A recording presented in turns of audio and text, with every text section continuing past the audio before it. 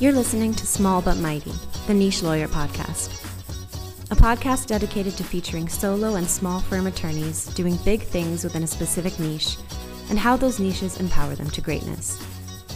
And now, here's your host, Conversations Digital founder and CEO, Megan Harbroder.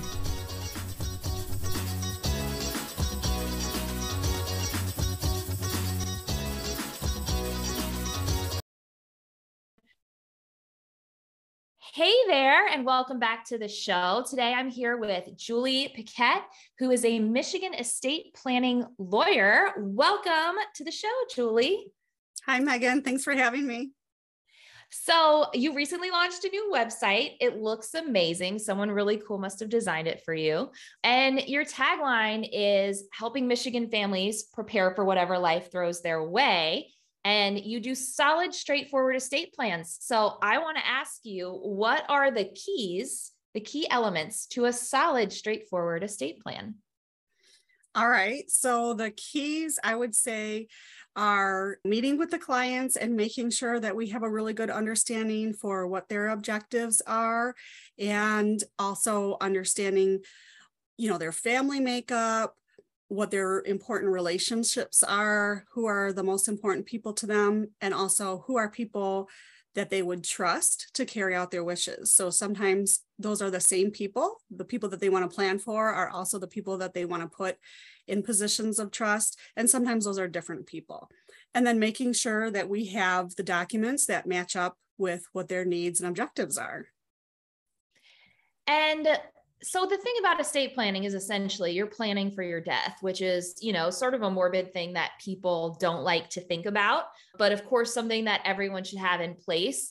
Do you feel like in general, people are not doing this early enough, or that it takes some big life event to kind of spark them to decide that they need this? I definitely think people are not planning early enough. There's the misconception that people think estate planning is either for the extremely wealthy or for the elderly, but we all know that we don't know how long we have.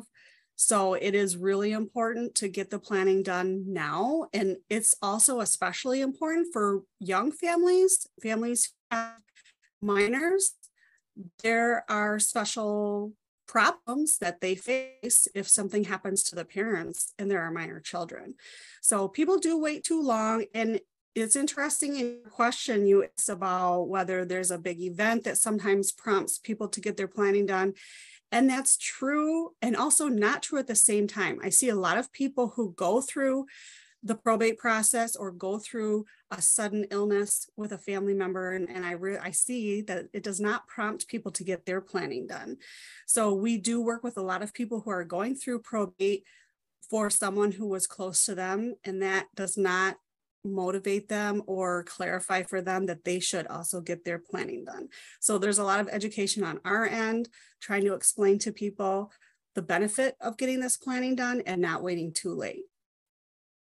So you mentioned probate. So I wanted to talk a little bit about because you do probate work as well. So I guess the goal of the estate plan is to avoid your family having to go through that probate process. Is that correct? Yes, getting the planning done ahead of time helps avoid going through the probate process. Some of the planning is not just for death planning. Some of that is for an incapacity situation where maybe you get into an accident and you have a head injury, or later in life, you're developing dementia. So to nominate the people who you would trust to make those decisions for you, you can nominate those ahead of time, or you can wait until something happens and leave it to your local probate judge to figure out who they think should make those decisions for you. That's really scary. Yeah, I mean, most of us don't know our local probate judges that well.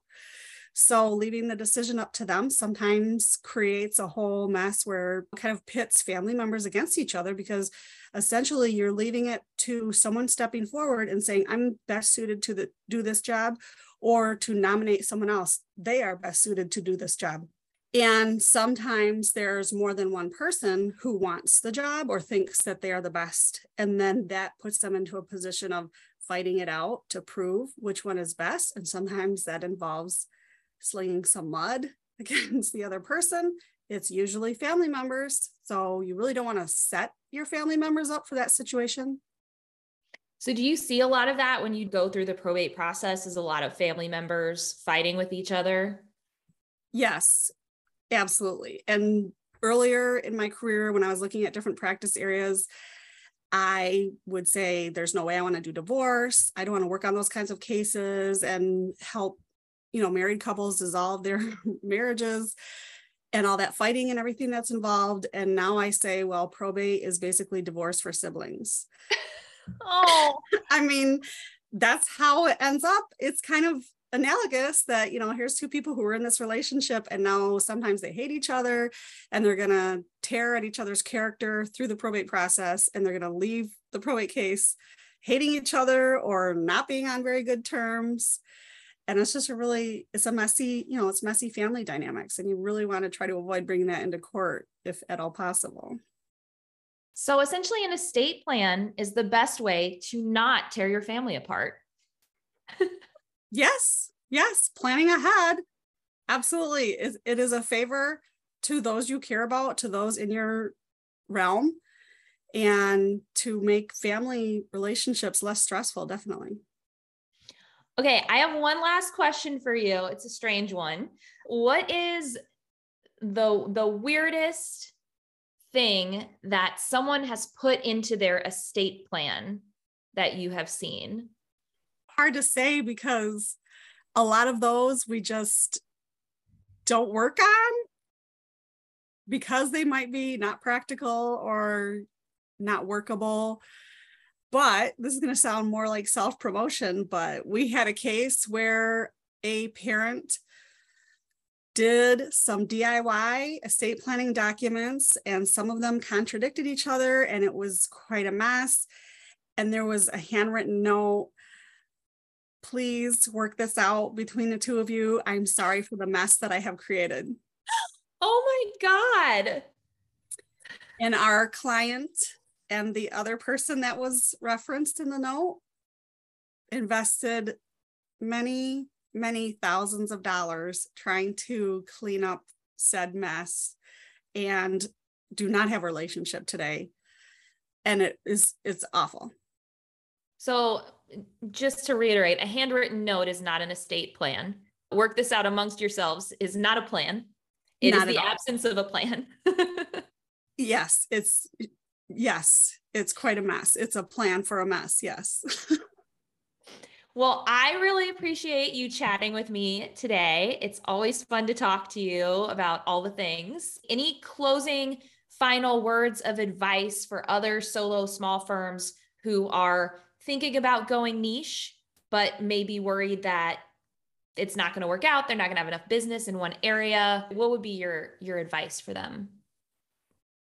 I think you absolutely need to go niche, and the more niche you go, the busier you are going to be in that niche, but it just makes it so much easier because you're focusing on that area and you know exactly what it is that you do and like to do. And that will just attract more of that same kind of work. Yes. Okay. Snaps all around. And thank you, Julie. And thank you everyone for joining us. We will see you next month on Small But Mighty. Thank you.